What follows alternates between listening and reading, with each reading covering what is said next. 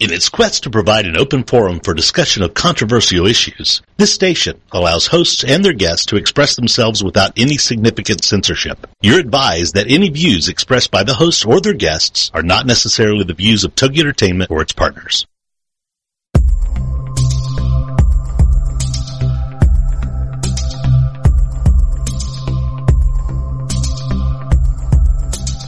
Darkness has descended upon the city, and the creatures of the night have begun to stir. This is the time when the veil between the realms of the living and the dead is the thinnest, and all that is not what it appears to be. Like a lone sentinel, one candle flickers in the night, revealing all that lurks in the darkness. This is Ghost Chronicles, Book of Shadows. Welcome to the nightmare.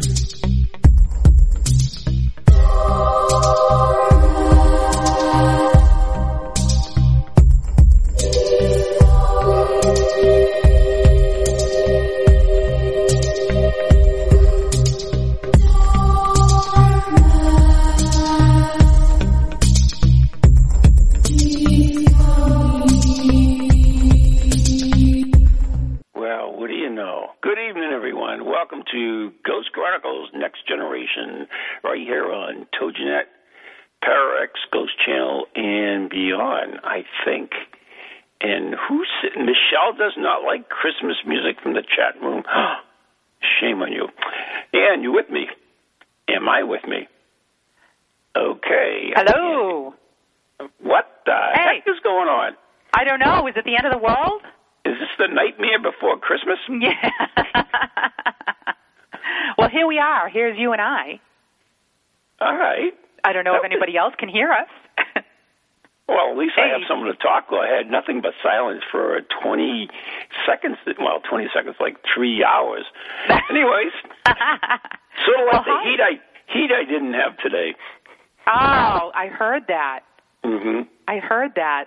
But how come? Did you get it fixed? Yeah. I guess what happened is the oil tank had some crap in it, and it kind of, when they did the switch over, it got bleh. So, anyways. So, welcome to Ghost Chronicles Next Generation, and I guess we have a good show today. If we have a young gentleman with us. You guess. You guess. You guess. That's a hell of an introduction. Well, I mean, you could suck. I mean, I beg your pardon. Yeah, I know.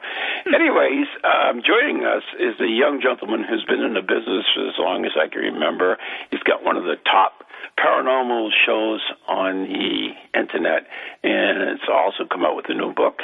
Actually, I think he has this is the second book, if I remember. He is none other than Tim Weisberg. Tim, you there? I am here. Good evening. Hey, good. Tim. Tim, what'd you do to us?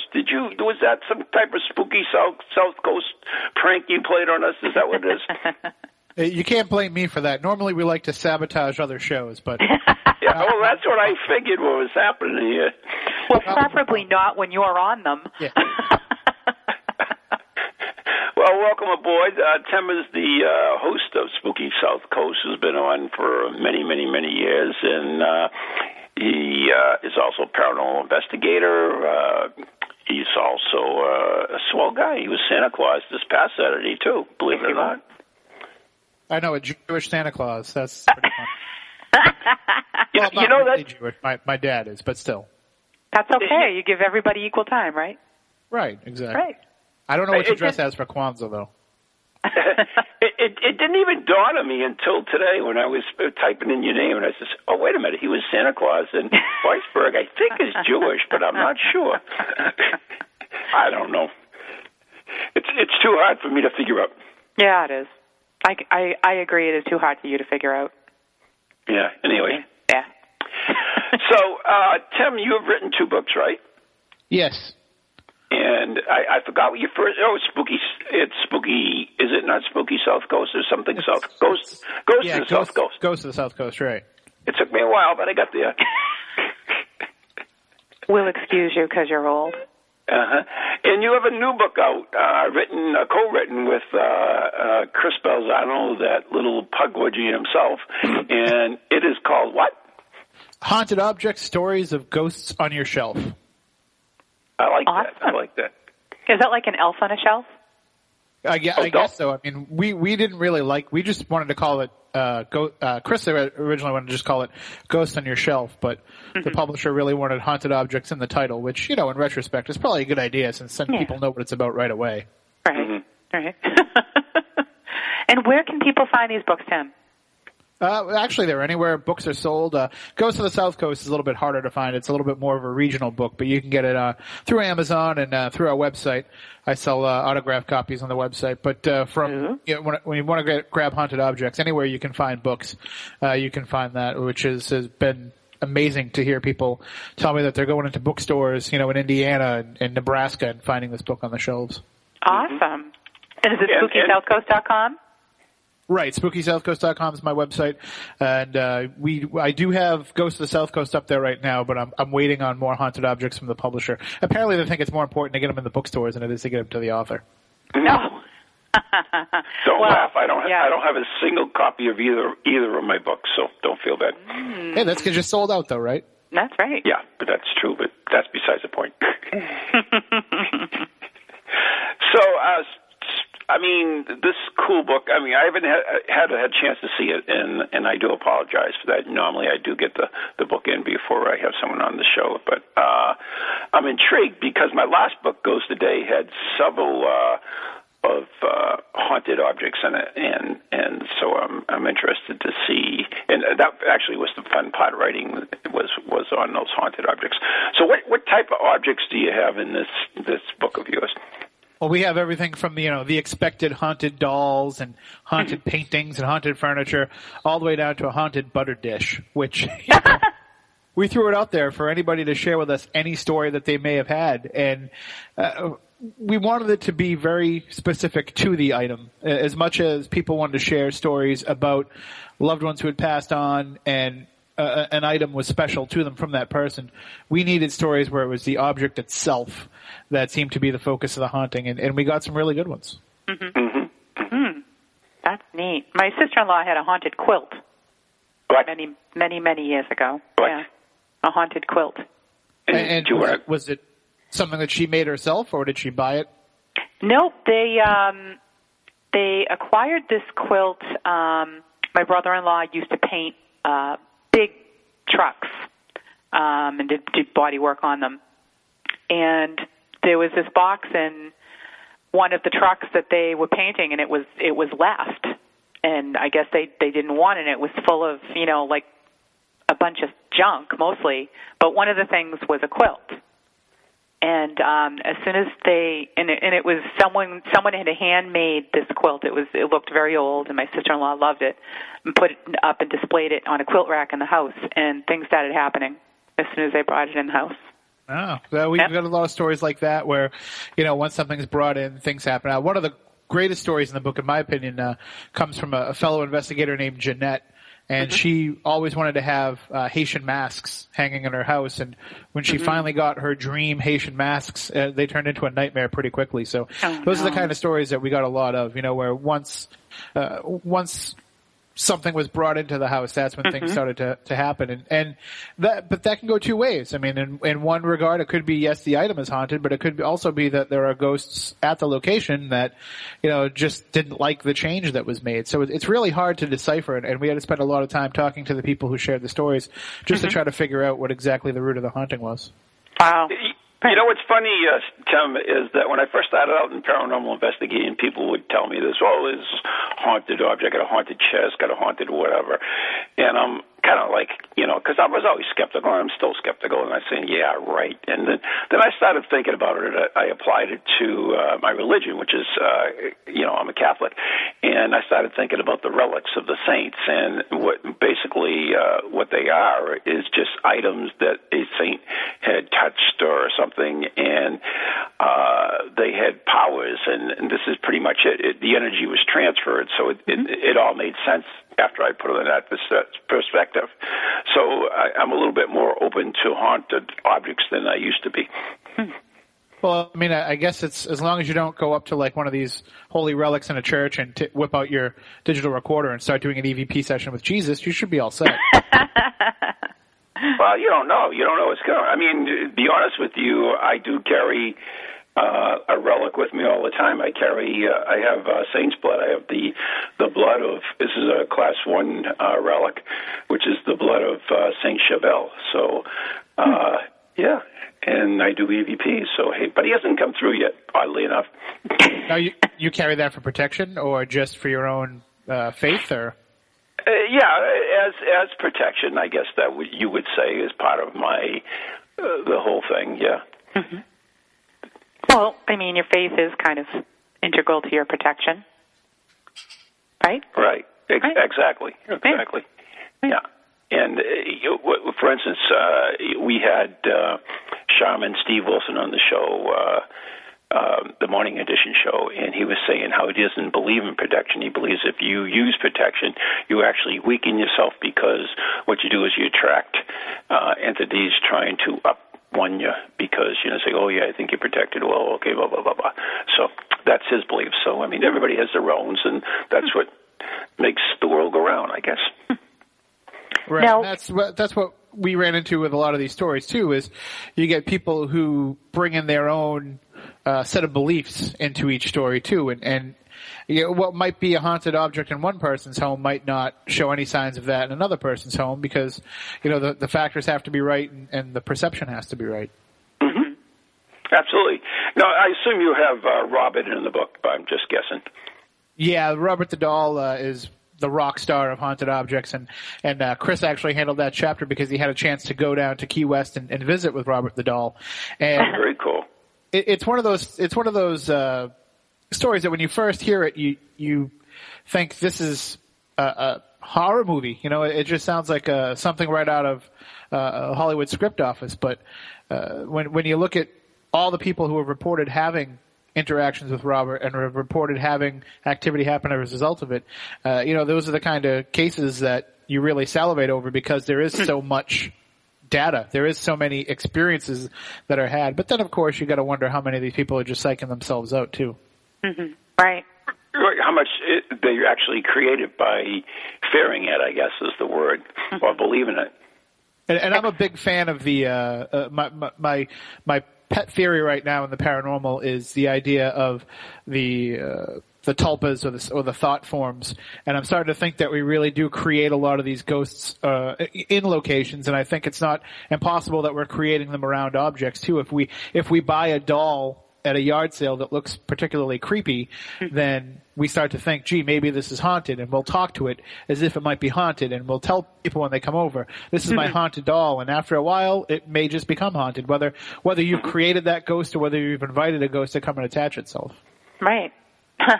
That's a good point. I mean, they live up. It's your expectation. It's your expectation. Right. And you are putting the intent on it for it to be haunted too. I mean, it's almost like it's people complain about those who use Ouija boards that you're just inviting anything to come in. Well, whatever you do that interacts with the other side, you're inviting it to come in. So it wouldn't be uncommon for a spirit to say, hey, here's my shot.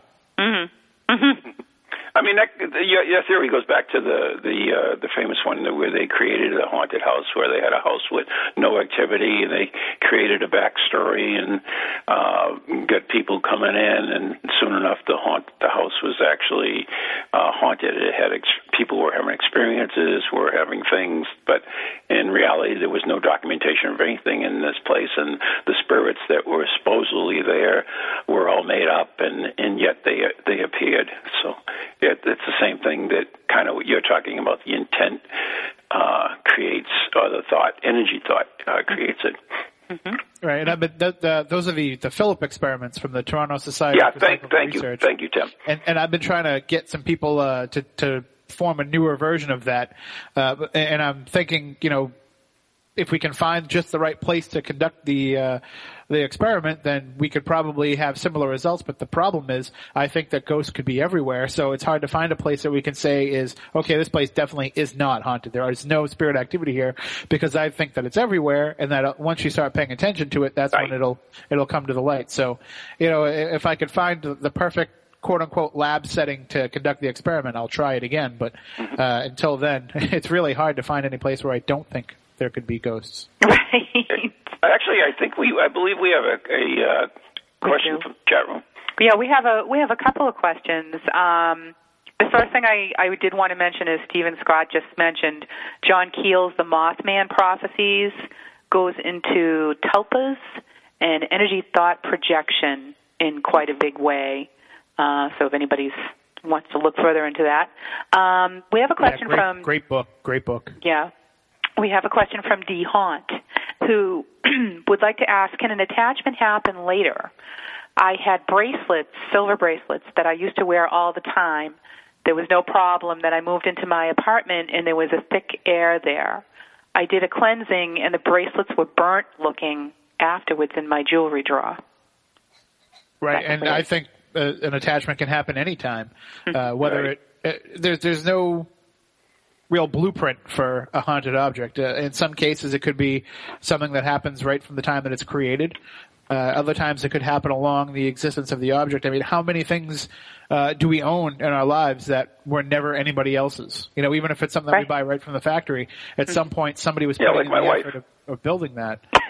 So the attachment can happen at any point, and especially if it's something that you cherish.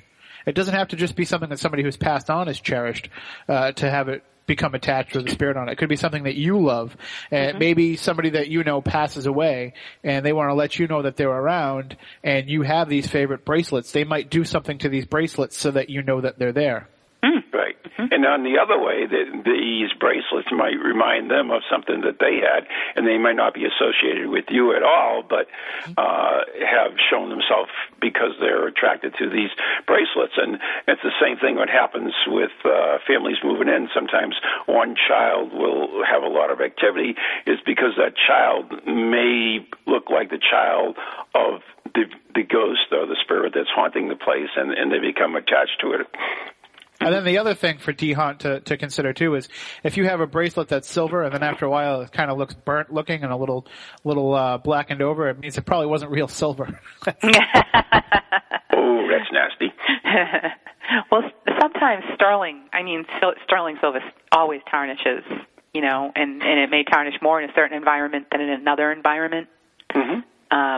So I know I was thinking that in the back of my head, but if it was a sudden thing, it would be kind of unusual. Right. And it even could have been the way they cleansed it. Maybe by saging or something, there was a chemical reaction. I really don't know what, the circumstances of it or the material, so I guess we'll just have to... She says it was actually twisted as if it burnt. Wow. Oh, okay. Wow. I guess that's... pretty creepy. Yeah. And expensive, too, I would assume. Yeah, really. Bastards. My favorite bracelet. They always go for the expensive stuff, don't they? They never. Yeah, really.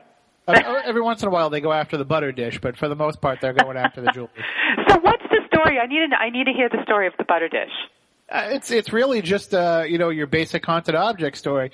This woman Heather, who since she passed in the story to me, I've had a chance to meet her and talk with her about it a little bit more. But she had a butter dish that her grandmother gave her, and she put it on the island countertop in her kitchen. And she turned around to put the bread in the toaster, and when she turned back around to get the butter dish, it was gone. And so she asked the kids, if they had took it, and none of them knew anything about it. And again, it reappeared later on. When she turned her back again, as she turned around, it was there.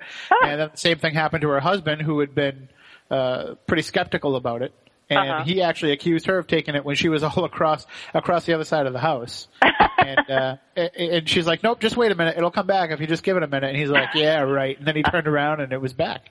So this was about 4 or 5 years ago that it first happened. And she said it still happens time to time. And it's the only thing that it happens within her house. So she thinks that it might be her grandmother, kind of just letting her know, giving her some sort of assurance that she's there. Wow. Oh, that's funny. I remember when Gavin came over from the UK, he picked up a doll here, and while he was here, the doll somehow could move by itself. He put it in his room and on the TV, and the next thing you know, when he came back, it'd be on the bookcase, or if he went to sleep, it would be on the bookcase, and he'd wake up, it'd be on his bed. So that's creepy. Creepy dolls are the worst. That's the one thing that I knew we were going to get a lot of when we started putting together the notes for the book. I knew we were going to get a lot of doll stories, and for us to have, I mean, we wanted to have of course we wanted to have Robert the doll, but and we wanted to mention Annabelle the doll too, but we wanted to have one that nobody had ever heard before that was just a really good story, and we got a great one from a Spooky South Coast listener named Jill, and it was about Claire the doll, who had been given to her by an elderly friend when she was a young girl, and she said that she thought the doll looked like her, so that's why she gave it to her. But it turns out the old woman who gave it to her found it in her house and never knew that it was in the house. It just appeared one day in the closet. She found it when she went into the closet for something. And she tried to keep it for a while, and it started acting all strange, and it would move around, and she would find it places where she knew she didn't put it. And of course, if you think you have a haunted doll, what's the first thing you do with it? You give it to a kid. Someone you don't like. Someone you don't like, hopefully. Immediately when Jill got it, things started happening. She was a collector of music boxes, and at night, all the music boxes in her room would go off on their own for prolonged periods of time. Oh my God! And she had it. She had it as much as she could take one night when they all went off, and she looked over at the doll, and the doll was sitting on a rocking chair, and the rocking chair started rocking back and forth, and the doll turned its head and looked at her. And she threw the doll in a closet, and she never ever took it out again until she decided to send it to me for the book and allow me to have it in my home for a few weeks. And when she sent it to me, you could tell it's the kind of porcelain doll where the head is sewn on to the body and it does not move. So the fact that it was able to turn its head at her is it's pretty creepy stuff. So when it was in your house, Tim, did you have any experiences with it? Nothing major. I had a few incidents with the doll. The first night that I had it, I do a sports show at the newspaper where I work, and I brought the doll in with me to do the sports show and just had it on the table. And our computer started doing so our webcam started doing some weird stuff that it's never done before or has since.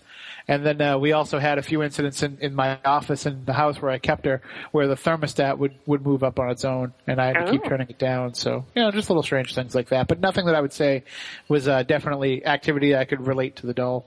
And I tried. I went over it with EMF sweeps on a daily basis. Nothing. I ran tape recorders. Nothing. So no real outright activity from it. But, that was the first thing I was going to ask you. And if I had received a doll like that and anything had to happen, I of course would immediately set up a camera on this damn thing and keep it going. And that's we actually brought it into Spooky South Coast, and we kept a webcam trained on it the entire time.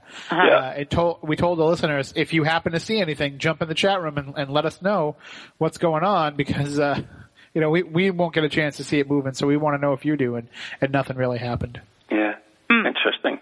No, so a haunting though that wasn't meant for us. I mean, that it could be that we needed that interaction of a girl or a woman. Right. T. Haunt is asking, what do you do with such items like a doll? Do you bury them to stop the activity, bless them? There's different Michelle says decapitate them. Everybody has a different approach to how to handle haunted objects. John Zaffis will take certain items and put them in his museum, and then other things, if he feels like it's just too dangerous of an item, he'll throw it in the river behind his house. And people do have different. Not to litter, but I mean just to have. I don't even want to go there. Yeah, to have the energy, the positive ion energy of the river help hold back whatever negative energy it might have. Yeah, but everybody has different theories. To me, I figure if you have a haunted item and it's bothering you, the best thing you can do, put it up on eBay. There you go. Give it to John Zaffis. Make some money on it. Give it to Tim Weisberg. Right. I got a shed. I'll keep them all out there. Right. I always tell if somebody has a haunted object, what they have to do is, of course, take off all their clothes and run down the street with the object in their hands, screaming, "It's here! It's here!" And it works every time. That would work. That sounds like a good plan. And if you want to send it to me, I'll do that. There you go. Really? All right. Why not? Wait a minute. We have this on tape, right? Yes, we do. Okay, that's good. Okay.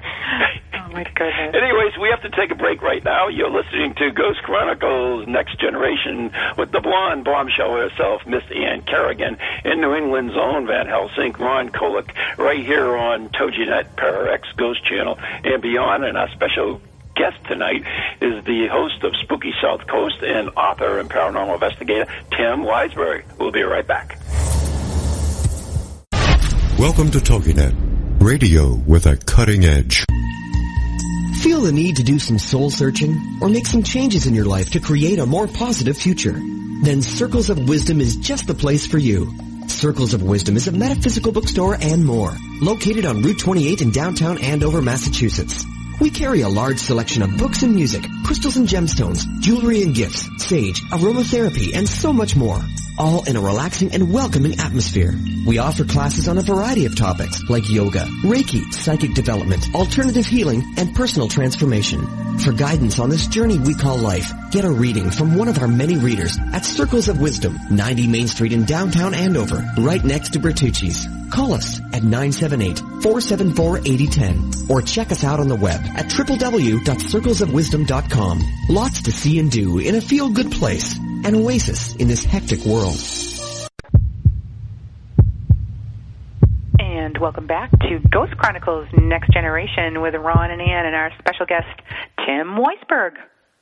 There you go, right here on TogiNet, ParaX, Ghost Channel, and beyond. And I do want to mention our new show, which is Ghost Chronicles Morning Edition, which can be heard every Monday between 11 and 12 on WCCM.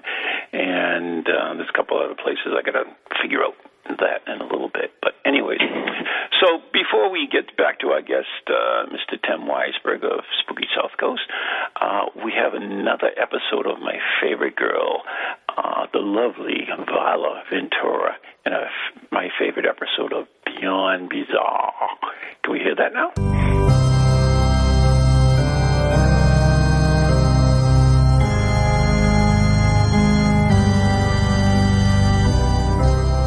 We call them lip sweaters. The American Mustache Institute is a not-for-profit organization that, according to its website, is dedicated to, quote, protecting the rights of and discrimination against mustache Americans by promoting the growth, care, and culture of the mustache, end quote. Based in St. Louis, the Mustache Institute sponsors events like the annual Stash Bash, honors mustache wearers with the Robert Goulet Memorial Mustache American of the Year Award, and is housed under what is called the world's largest mustache, the Gateway Arch. A funny and freaky fact from Vala Ventura's Beyond Bizarre.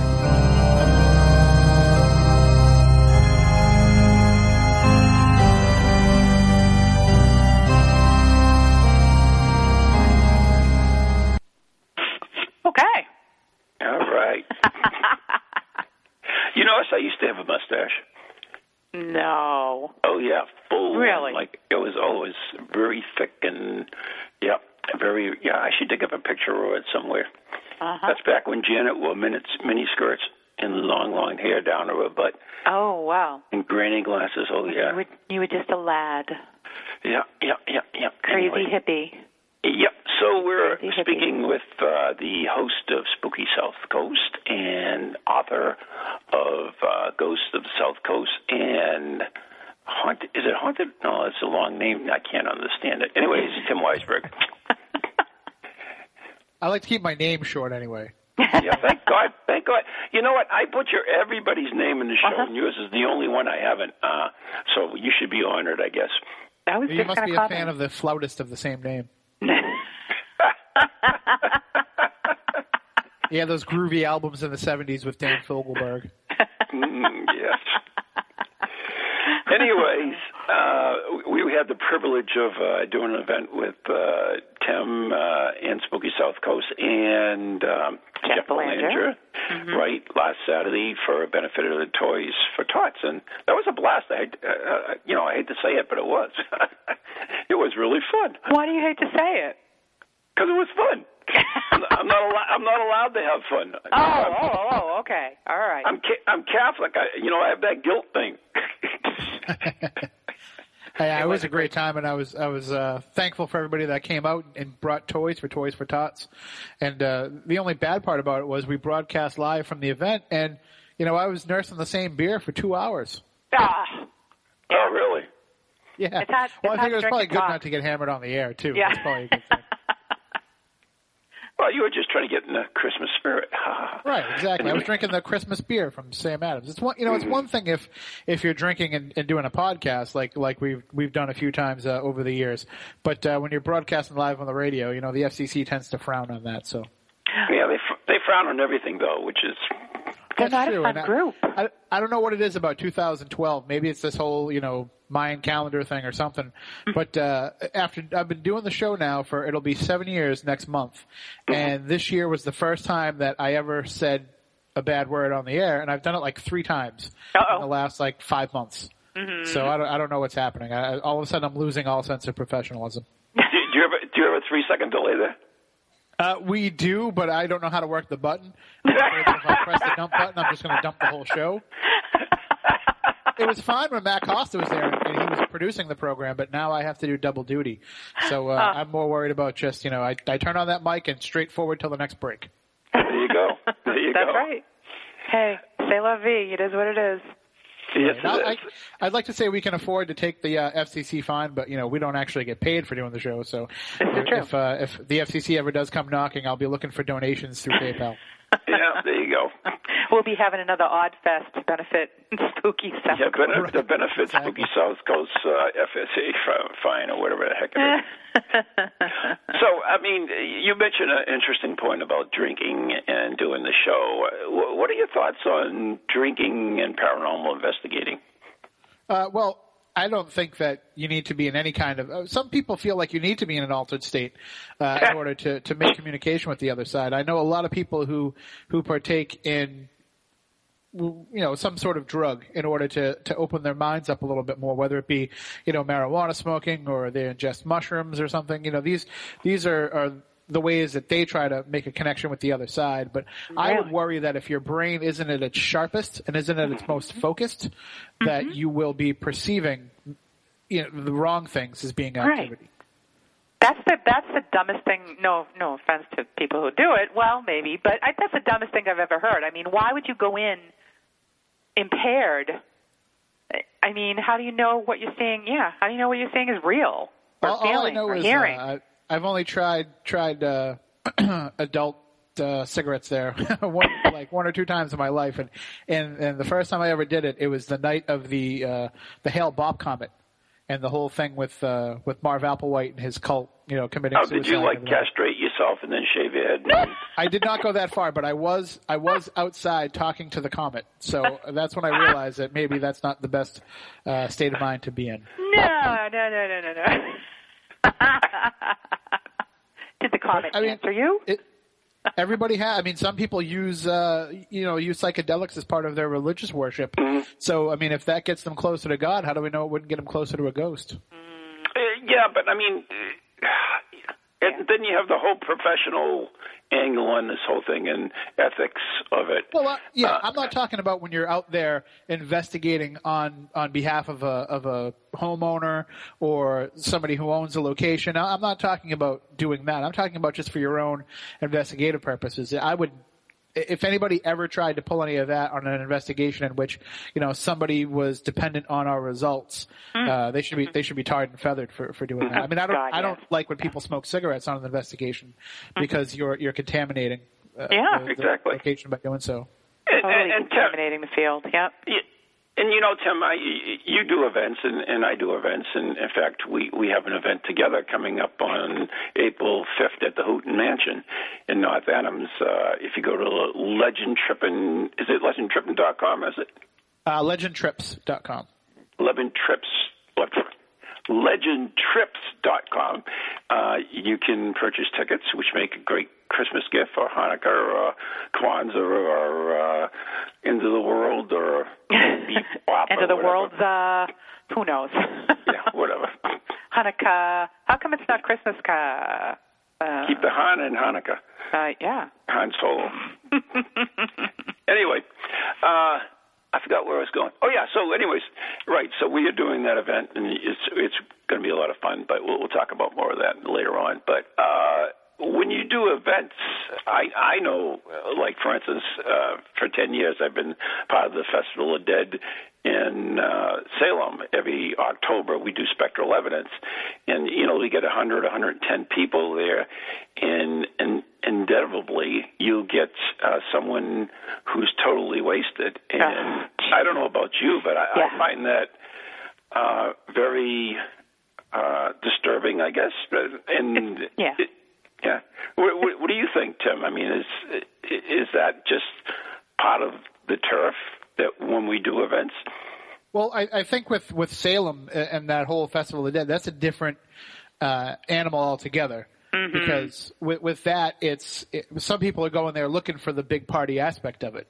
Mm-hmm. And with the Legend Trips events, you know, it's more of a focus. If you're buying a ticket, you know, you're serious about coming and investigating the paranormal. And that we try to price the tickets. Most of our tickets are $99. Some of our events are a little bit more. The Houghton Mansion is going to be a little bit more because it's a multiple day thing. But, you know, we try to price the tickets at a level where it's affordable for those that are interested, but it's not so cheap that we're going to get the knuckleheads coming in too.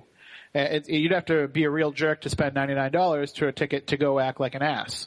So right. That's kind of built in too. But we also have in our on our website, you know, it says like no alcoholic beverages, no drug use. If you're impaired in any way, we can refuse admittance to the event, and we would, because there's no reason for you to experience that, because we can't guarantee that you're going to have the best time possible if we don't, you know that you're going to be of sound mind during it.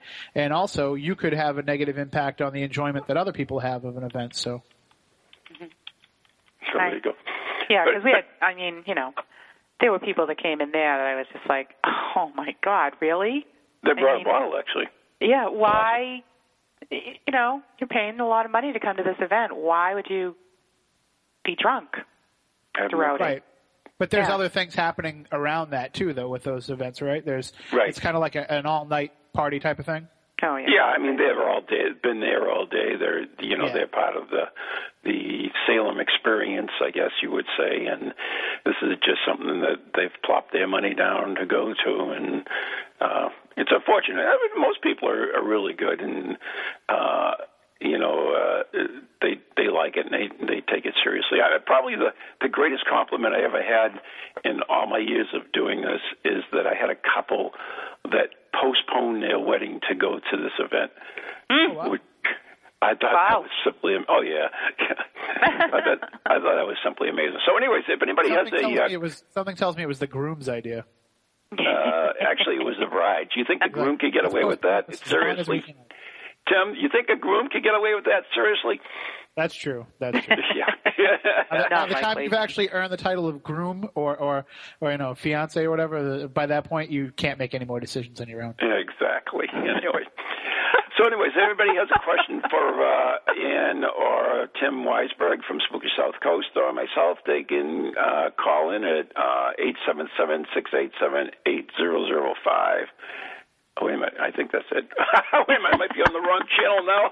Uh-oh. Anyways, or you can join us live in the TogiNet chat room or the Pararex chat room, or they can go to our page, which is what, Ann? On Facebook, we are Ghost Chronicles Next Generation. Hop on there, and I monitor that all night. If anybody is chat room shy, you can ask a question there. All right, you can pretend that you like us if you want. Everybody likes us, Ron. Yeah. Don't be still. You can also like Spooky South Coast. You have a Facebook page as well, right, Tim? We do, yep. A Facebook page. We're on Twitter. Basically, any way that we can infiltrate your life, we've made sure we've covered. We're on YouTube. There you go. There you go. So, of all the objects in your book, which one I would say freaked you out the most? Some of the more creepy stories that we got actually came from Chris personally. Those not surprised me. The ones that he shared about that there was a time when he was getting all the files from Alan Alves, the detective who worked on the Freetown cult killings, from the Freetown State Forest, and he actually had all of those documents. And there was a poster with the Lord's Prayer written in blood. I believe it was written backwards in blood on the poster. And that kept showing up around Chris's house no matter what he tried to do to keep it from happening. And there was another case where he was in college and he was using a Ouija board, and an entity that called itself federal government kept coming through and causing all kinds of havoc. Those are the kind of stories that send a shiver down my spine, because as much as I trust the people who share their stories with us, and we tried to do as best we could to vet those stories out before we included them in the book, I trust Chris implicitly. And so for him to share these stories and to have these things happen, that really creeps me out, because I know that they must be true. Oh, that's creepy. That is creepy. Oh my God. Now, did you, Tim, when you were putting this all together, did you physically went and saw the items? Oh, I couldn't go to see all of them. People sent them to you, or? No, for the most part, because we have stories from people across the world, actually. But for the most part, we couldn't really travel, and it wasn't. I don't want to say people couldn't have sent us the items, but it just, some people didn't want to part with what they had, and for some people, the magic that is in those items might not be there for us. Right. And you kind of tell us some of these stories that, this is meant for you. And at the same time, too, we didn't really feel it was important for us to have them, to be able to chronicle the stories. And so we just asked people if you could send us a picture of the item so that we could have an idea of what it is that we're writing about when we describe it. And a few people did offer to send them to us. But most of the time it was, if I send it to you, I want it back. So we said, well, it's probably better off if you just hold on to it then. Right. Right. Yeah, I can see that. One of the coolest stories that I had in my book, Ghost a Day, on a haunted object, was a haunted painting that was found at the back of I forget where the heck it was, but they took it home, and then it was little kids in the paper, and they would come out in the painting, and they would come out of it at night. And the husband actually set up a camera and caught one. It's got a cool story. Did you hear of that one, Tim? No. No, yeah, it was really cool. It was the wife had found the painting, I believe it was, in the back of in a dumpster or something, and she brought it home. She put it in their kids' room. I don't know why, and it had little children in the painting. Oh, I think that's why she put it in. But the hands resist them. Is that the painting you're talking about? That's the one. Yep. Yeah. Oh, yeah. We have that story in the book. Yeah. Right. That's the one with where the artist actually came out and explained that it was a painting of something that happened in one of his dreams. But have you seen the gun that's supposedly in the doll's hand? Yeah, that's pretty cool, huh? Yeah. That's and the guy who painted is like, but it's not a gun. But everybody sees it and sees that it's a gun. So it's one of those stories where you ever see the movie The Man Who Shot Liberty Valance? God, probably in my past. There's a great line in that movie that the newspaperman says that when the legend becomes fact, print the legend. And that's what's happened with a lot of these haunted objects. We talk about James Dean's car, the mummy that was supposedly on the Titanic. These things, the hauntings around them may not be true, but it doesn't matter because the legend has made them true. Right. Now they're urban legend, right? Well, I don't know. We had I had a really interesting experience, and Chris Balzano knows about this place called Dudley Road in Billerica. And it had this whole tale about it, about a sunken house, the monastery, the insane asylum in the woods, the guy who escapes from the insane asylum and kills the nuns, or the nuns that got pregnant by the priest and hung themselves in the tree. All these stories in the car that goes down the road. But they were all based on urban legend. If you dug into the truth, which I know Chris did, there was no truth to any of them. And yet we did a podcast. In fact, if you go on the Ghost Chronicles, it's one of the early ones that Maureen and I did. We went out in the car, and I brought Maureen. She knew nothing about this. And she started picking up on all of the legend. So the energy that whatever this was created, was either being used by other spirits that were there, and because they can put themselves off as they can. What's the word? They can be whoever you want them to be, or it was just that the energy from all these people going here to see these things and knowing the stories created. It's weird stuff. Right. And really, like, it's one of those. The paranormal is one of those few fields where mythology and fact and folklore and all these things all have to come together in a perfect storm for things to happen. Mm-hmm. Mm-hmm. We have a question from D. Haunt in the chat room who would like to know, is there a particular area where most of the haunted items come from? It does not seem to be. There doesn't seem to be any geographical similarities between these items. And of course, we have a lot of stories from the New England area because Chris and I are both from New England.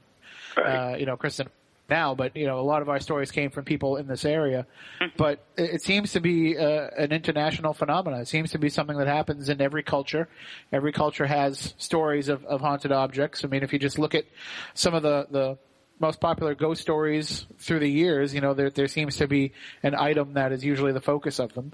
And for me, I tried to look in the similarities of the stories more than the geographic similarities.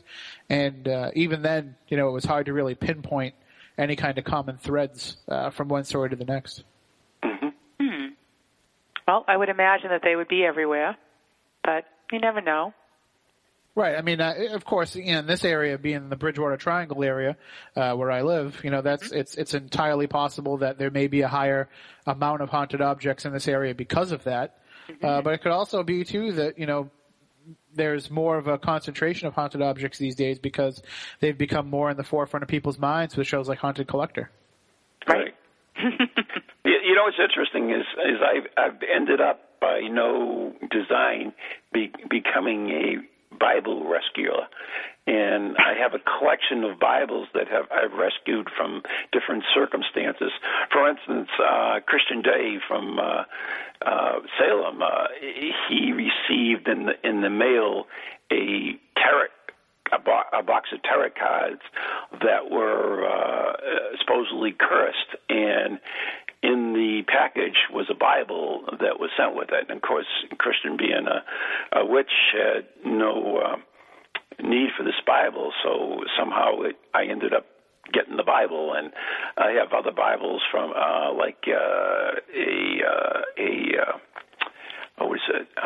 funeral parlor that was supposed to be put in the coffin, and it didn't end up that way, and another one that was left in a haunted house, and so I've ended up with this collection of strange Bibles. Let's put it that way.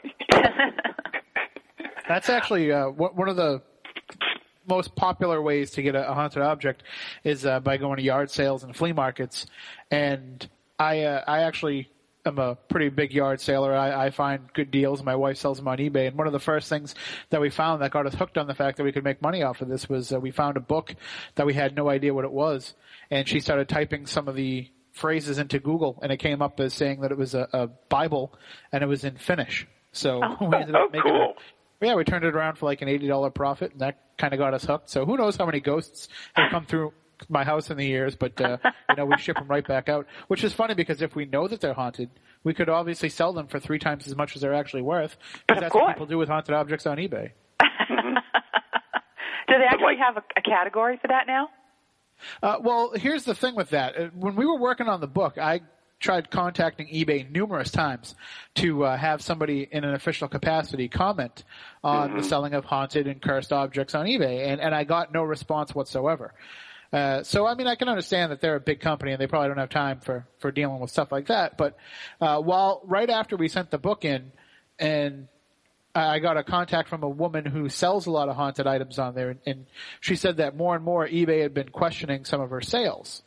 And she thought that it was really strange that all of a sudden, they started asking about the validity of these claims she was making. And then sure enough, just a few months ago, eBay made that announcement that you could no longer sell, potions and spells and cursed items and things like that on eBay anymore. So, well, there's a guy who supposedly made an eBay just for the paranormal, and we've been trying to get him on Spooky South Coast for the last couple of months, but it hasn't worked out schedule-wise yet. Mm-hmm. Huh, that's cool. Interesting. I mean, probably one of the most famous thing was Grandpa's cane that was sold on eBay. Well, what was it? Grandpa's what? Grandpa's cane. Well, actually, it was supposedly Grandpa's ghost. In fact, this is in my book, Ghost Today. Supposedly, Grandpa was a ghost, and he was haunting a child, so they decided to get rid of him by selling his cane on eBay, and someone bought the cane, and supposedly Grandpa went with him because you couldn't sell nothing on eBay, so they sold the cane, which went for a ridiculous amount of money. As much as the other stuff that sold on there did as well. Well, here's the thing about those stories is we hear about these giant inflated prices that these haunted objects go for on eBay, but nobody really ever follows up to see if those prices are actually paid. It's one thing to win an auction for $1 million. It's another thing to actually make the payment after that. Right. So it'd be interesting to see, and it'd be interesting to see what happens as a result of some of these items. I mean, we can follow along with a story like the Dybbuk box because we find out about what happened to it after it was purchased on eBay. But a lot of these items that are supposedly cursed or haunted, we never hear about them again after they go up on that page. And one of the strange things that we noticed while we were working on the book was the types of objects that were being haunted over the course of the time that we were writing it. The project took about 2 years total because there was a lot of maneuvering around with the publisher and some changes to the format and everything. And while we're working on it, we'd go on eBay and you'd see at one point, the haunted jewelry is the big thing. And then another time it's haunted toys. And you can almost get the pulse of the paranormal field by what was haunting it. In one case it was haunted by the spirit of, a dead relative. Then all of a sudden they were possessed by demons. Now they're at the point where if you go on and you look up haunted items on eBay, if they still have them, if they still allow any of them, it's going to all be jinn that are attached to these items. So it's almost like whatever the popular topic is, that's what's attached to these haunted items. What's really interesting is we have a listener of the show, Kat from Canada, who had a Mason's apron that was extremely haunted. In fact, Rosemary Guiley helped her out and get rid of that particular object, and it's funny, it can be just about anything. Anyways, I heard the doorbell. That means the pizza man's here, and it's time to wrap it up. So pizza from the dead. Yeah, pizza from the dead. So, Tim, we want to thank you so much for coming here on the show and talking a little bit about your book. Once again, why don't you give out your website and your 2 books you have? Yep, it's SpookySouthCoast.com is my website, and it's also on Facebook, Spooky South Coast. There, and my books are Ghosts of the South Coast and Haunted Object Stories of Ghosts on Your Shelf. And don't forget, join Spooky South Coast and Ron and probably Ann too, I'd assume, at the Houghton Mansion for Haunting the Houghton. LegendTrips.com is the website to get your tickets for that. Yeah, I'm looking forward to that. Should be a lot of fun. Absolutely. So anyways, Tim, thank you so much. And when you tune in to Spooky South Coast on Saturdays, where can they tune into that? If you're not in the parking lot of WBSM, you probably won't get it over the radio. So you can just go to SpookySouthCoast.com. You can listen to it there, and we also have Spooky TV on our site where we have in-studio cameras while the show is going on, because for some reason people want to look at us. I don't know why. Yeah, I was going to say, is that a good idea? I don't think I'd want that. Not really, because we can no longer, make fun of the guests, behind their back anymore. So. Oh, that kind of stinks. Not that we would ever do that anyway. No. Yeah, I know, right. No. Awesome. Thank you, Tim. Thanks, guys. Yeah. Have a Merry Christmas. Thank you. So it's time to wrap it up, and yes, it is. Yes, it is. Good show. So you've been a big girl. I guess we're not going to see anybody till the next year. So. Oh, that's right. Yeah. It's time to say goodbye to all, I guess. And we hope you all have great holidays, and we're going to have a little rest for a couple of weeks. Yep, have a Merry Christmas and drink lots of eggnog. Hope you get lots of presents, and you can always send them to me if you don't like them. So until next year, we're going to say good night and God bless everyone. Good night. Thanks for listening, everybody. Merry Christmas. Bye.